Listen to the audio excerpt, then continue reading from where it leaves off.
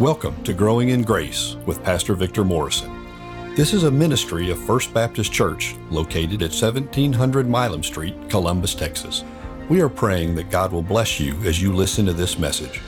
If you would like additional information on worship times and ministries at FBC Columbus, you can find out more at our website, fbccolumbustx.org. And now, take your copy of God's Timeless Word as Pastor Victor gives today's message.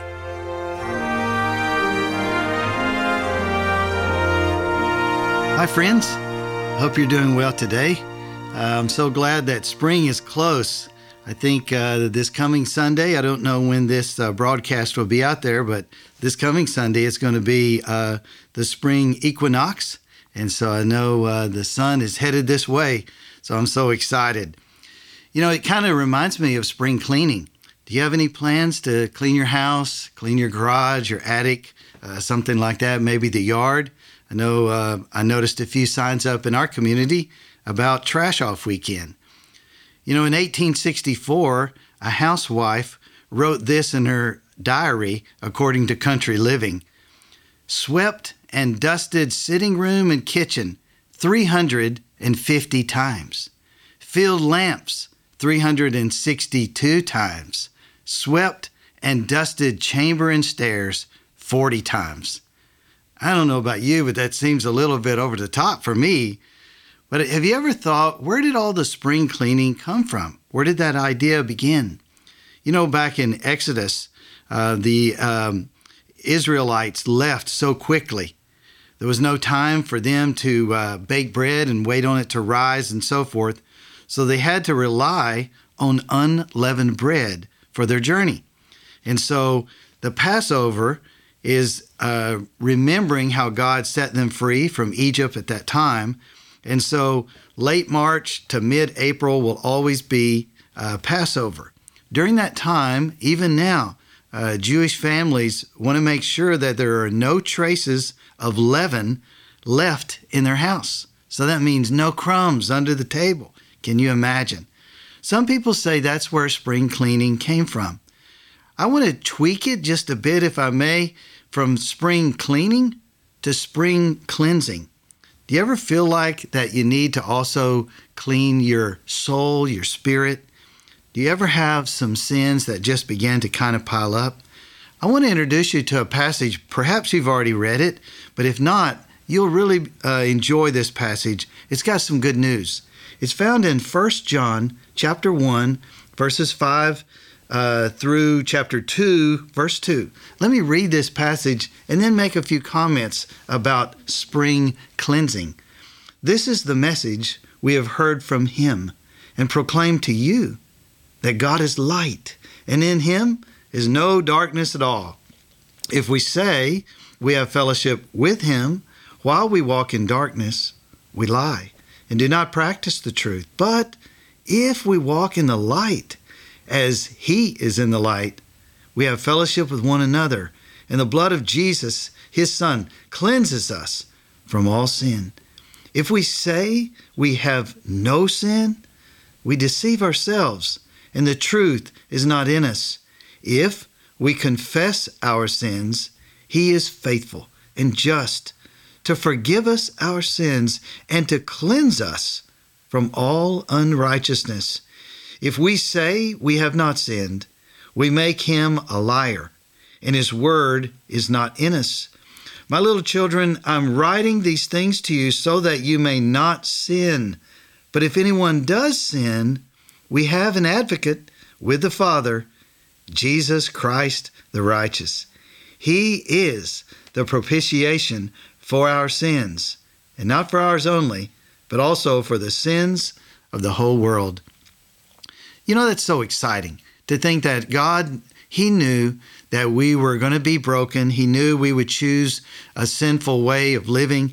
And so he made provisions through his Son, the Lord Jesus Christ. And so he's offering us the opportunity to come to him for cleansing. So let's look at this passage a little more closely and see, okay, what can we learn about this cleansing of our soul?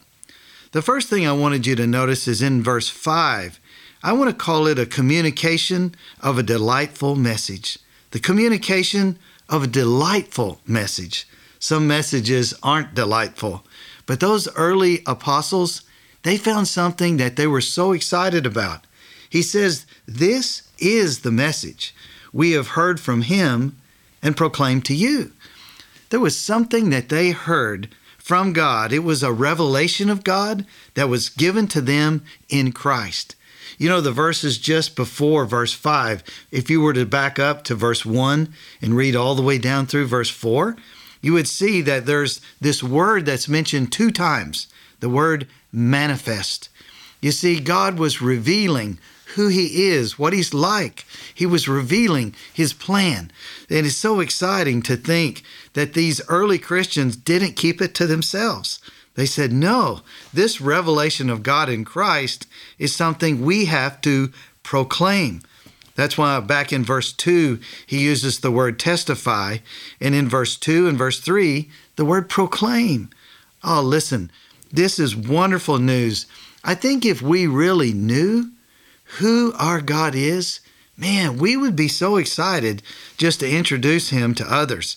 As a matter of fact, right before he talks about proclaiming this message that was revealed to him, he says, and we are writing these things so that our joy may be complete. Are you looking for joy? Hey, it's found in the gospel. It's found in Christ. So that's the first thing that stood out to me, is the communication of a delightful message. The second thing is found also in verse 5, and that is the character of a wonderful creator. Hey, let me ask you a question. Have you ever thought about this? What is God like? Well, they found out what he was like. When they met Jesus face to face, they were so surprised. Maybe he wasn't like what they thought. It says that God is light, and in him is no darkness at all. Wow.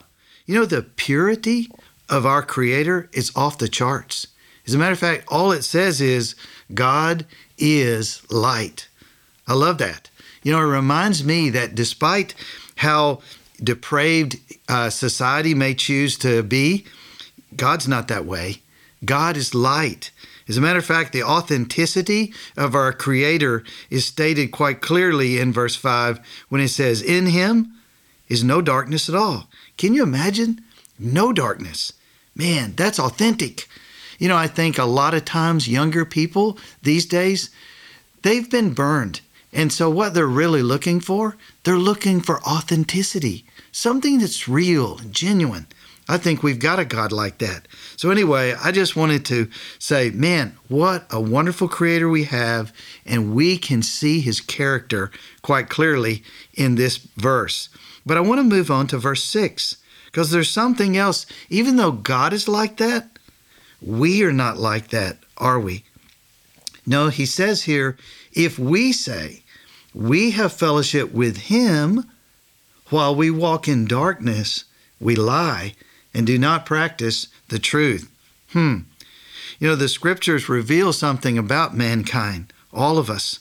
And what it says is, all have sinned and fall short of the glory of God. That's the truth about the human race. It's a sin problem. That's why we have darkness. Someone told me a long time ago, the best way to define what sin is to slow it down. You spell it S-I-N, right? Take the S off, remove the N, and you have one letter left. The heart of sin is I, doing what I want to do. And so it's all about self. And so we rebel against God because we want to be in control. But the problem is we can't control our actions the way that God can. Remember, God's light. But here it says, if we're going to claim that we're walking with the Lord who is light, and yet we're walking in darkness, he said, you know what you're doing? It's just a lie. It's not real. You're not practicing the truth. And so it's an unhealthy thing for us to claim to be in fellowship with God and yet live in darkness. That's why I call this the concealment of a harmful lifestyle. The concealment of a harmful lifestyle. Because a double life, it's not real. And so sooner or later, it catches up with us, that inconsistency. So what we have here is our God, who loves us so much, is saying, come follow me and be genuine, be real. I like verse 7, where it moves on to talk about the connections from a truthful discipleship. Truthful discipleship. Have you ever considered the word integrity? Integrity comes from a Latin word integer. It means whole, complete, unbroken. That's very much unlike us, right? Because we are broken. But here's what it says in verse 7. But if we walk in the light, as he is in the light, we have fellowship with one another, and the blood of Jesus, his son, cleanses us from all sin. Wow. That's incredible that in Christ we can be restored in our vertical relationship, our vertical connection with God through the blood of Christ, he says. Our sins are washed away. But also in Christ, when we're restored properly to God, you know what it does to our human relationships? Those horizontal connections, they're restored as well. He says here, we have fellowship with one another, and the blood of Jesus, his son, cleanses us from all sin. Man, it's just wonderful walking in the light. But I know that someone may contend that they have no sin. That's why verse 8, I think, reminds me of contending without helpful truth. Because you see, when they're contending that they have no sin, this verse tells me, Victor, you're just pretending. It says here in verse 8, if we say we have no sin, I don't have any sin at all, then it says we deceive ourselves and the truth is not in us. You see, there's something missing whenever we say that we have not sinned. What is that thing that's missing? Truth, God's truth. And so God's word is a lot like, let's compare it to a mirror, and it will show us exactly the way things are. You know, I was thinking about all of us, and we look into the mirror of God's word. We look, let's say, the 10 Commandments, and we realize how we do fall short. We realize, oh no, I don't like what I see in the mirror of God's word. Don't stop reading. Go on to verse 9. I love this. If we confess our sins, he's faithful and just to forgive us our sins and to cleanse us from all unrighteousness. Man, that's fantastic. But notice that even with that beautiful promise, there is a condition with that. You see, God is consistent in his faithfulness. He's also giving us a certification of his fairness because he says that he is faithful and he is just. But also he's saying that he will forgive us. And so I love that, complete forgiveness. But did you notice that it's not automatic? There's something we have to do. Oh no, we better read it again. If we confess our sins, he is faithful and just to forgive us our sins and to cleanse us from all unrighteousness. Man, that's great news right there. So isn't it wonderful that if I will confess my sins, if I will be honest with him about my frailties, my faults, my disobedience, and all those kind of things, then he says he'll forgive me. Have you ever done a word study on that word confess? I looked it up and I was really amazed to see that what does it mean to confess? What it means is that we now agree with God. What we're saying is, if you call that sin, I call that sin. I agree, God, with what you're saying. That's all that confession is. So isn't it wonderful that the one thing, as a matter of fact, the only thing that the Father is saying, if you want his cleansing, is that we have to agree with him. We have to say, okay, God, you were right. I was wrong when I did that sin. I think that's a wonderful thing. No wonder that's the only condition to this beautiful promise. But then verse 10, he takes us down to a shameful assertion. You know, if we make a certain claim, then we're going to be asserting something that's simply not true about God. Let me read verse 10 again. It says, if we say we have not sinned, we make him a liar, and His word's not in us. If there's one thing that I've learned about God, is He always tells me the truth. I can always count on Him. You know, it's sort of like we need an objective marker, an objective anchor that's not dependent on the ebb and flow of our own emotions.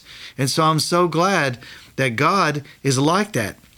See, I may make a subjective claim and say, I don't feel like I have sinned. I don't think I've ever sinned. But that's just subjective. But that's why God gives us an objective standard of His Word, so that we can look at God's character, we can look at what God has revealed to us in the Scriptures, we can look at His Son, the Lord Jesus Christ, and we can know, wait a minute, how shameful of me to say that God's lied to me. No, God's telling us the truth, and He's telling us the truth because He cares. He wants the best for us. As a matter of fact, I love these next two verses that we'll wrap it up with. Do you know that Jesus is sort of like an attorney, kind of like a counselor? He's a counselor with a lawful representation. Look at verse 1 of chapter 2. It says, "My little children, I'm writing these things to you so that you may not sin. But if anyone does sin, we have an advocate with the Father, Jesus Christ, the righteous." I like that. You know, even though I'm a pastor, I could never say, I can represent you before God because I'm righteous. You know what? I'm broken. I'm just like you. I mean, all of us as human beings, we've all fallen short of God, what God wants for us. But how wonderful is it that the Father saw that? And so the Father said, I'm going to send my Son. And when Jesus came down to this earth, there's one major difference between His life and, well, my life. Let's say your life. That one major difference is He never sinned, not even once. That's why He can represent us. It's lawful, it's right, because He earned it. He said, I'm going to do the will of my Father who sent me. And that's exactly what He did, even to His last breath. That's why I love this last verse that we're going to look at, verse 2. The reason you see Jesus can lawfully represent us is not only because of His righteous life and how He always obeyed the Father, but how about this? His righteous death, His perfect death. You see, He provided for us something called the atonement. The atonement means a covering. And so there's a covering for our sins, for a sinful world. I want to read that verse to you. Listen to this. He is the propitiation for our sins, and not for ours only, but also for the sins of the whole world. So what it's telling me is His death on the cross, it satisfied the Father. That word there, propitiation, it's a long word. It's hard for me to even pronounce. But what it basically is saying is that whenever Jesus died on the cross, the Father looked at His righteous life. Jesus died in my place. He died in your place. And whenever the Father looked at His life, you know what He said? That's enough. That's enough. That is sufficient. That is sufficient to cover your sins. And so that's wonderful news for all of us. You know, whenever you put something out there on the air, or you put something out there on the internet, or wherever this broadcast may go, you never know how far it will go. And so I just wanted to say, even if you're from another country, let's say that your home country is not America. Let's say that you weren't born here. I've got good news even for you.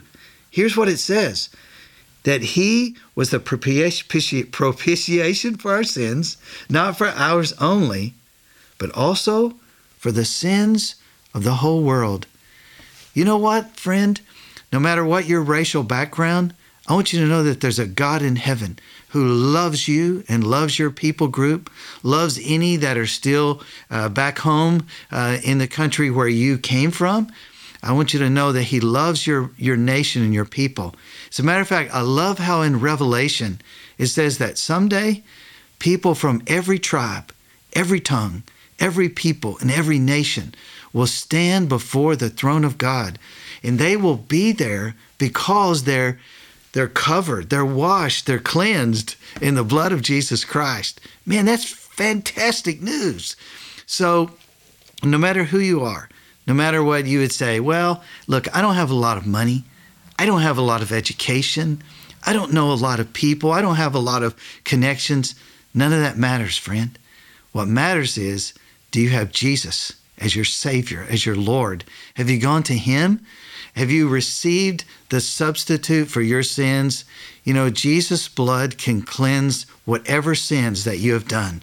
You take, for example, the Apostle Paul. I mean, this guy, he was kind of mean at first. He put people in chains that were Christians. As a matter of fact, he even says on one occasion, he even had murdered some people. That's terrible. But you know what? He was forgiven. The Lord can cleanse any spot that is on your life, on your soul and your spirit. So I just want to encourage you to go to Him for the cleansing. It doesn't have to be springtime, you know. It could be summer. It could be fall. It could be winter. Any time. What time is it in your life? Well, the Bible says that now is the time for us to be saved. This is the day of salvation.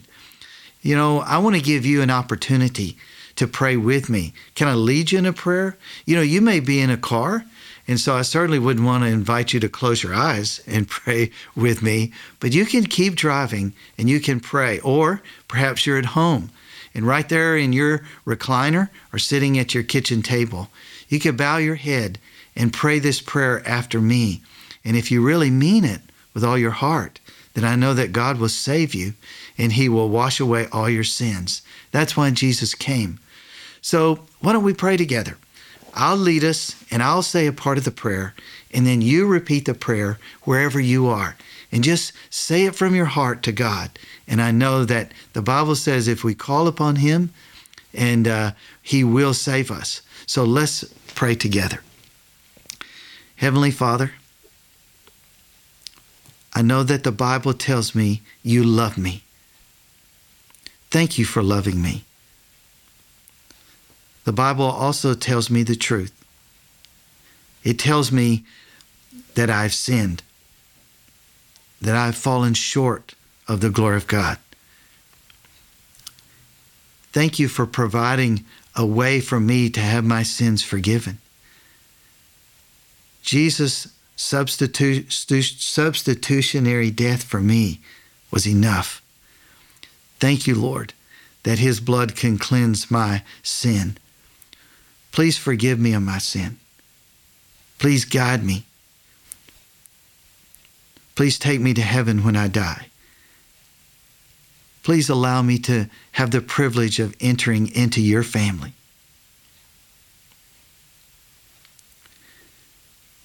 Thank you, Lord, for saving me. In Jesus' name I pray. Amen. Did you pray that prayer with me? We would love to hear if you did. You can contact First Baptist Church in Columbus, Texas. You can find us online. You can also call us. Our number here is 979-732-6261. My extension is extension 3. You can call me. I'd love to hear that you prayed that prayer and asked Jesus Christ to be your Lord and Savior. Listen, I just pray that this week will be a blessed week for you. Thank you so much for taking time to listen to us and to just study God's Word with us. You don't have to wait until we have a broadcast. You can open the Word of God anytime and begin to read for yourself some of these wonderful promises that God has made. You have a great week. God bless you.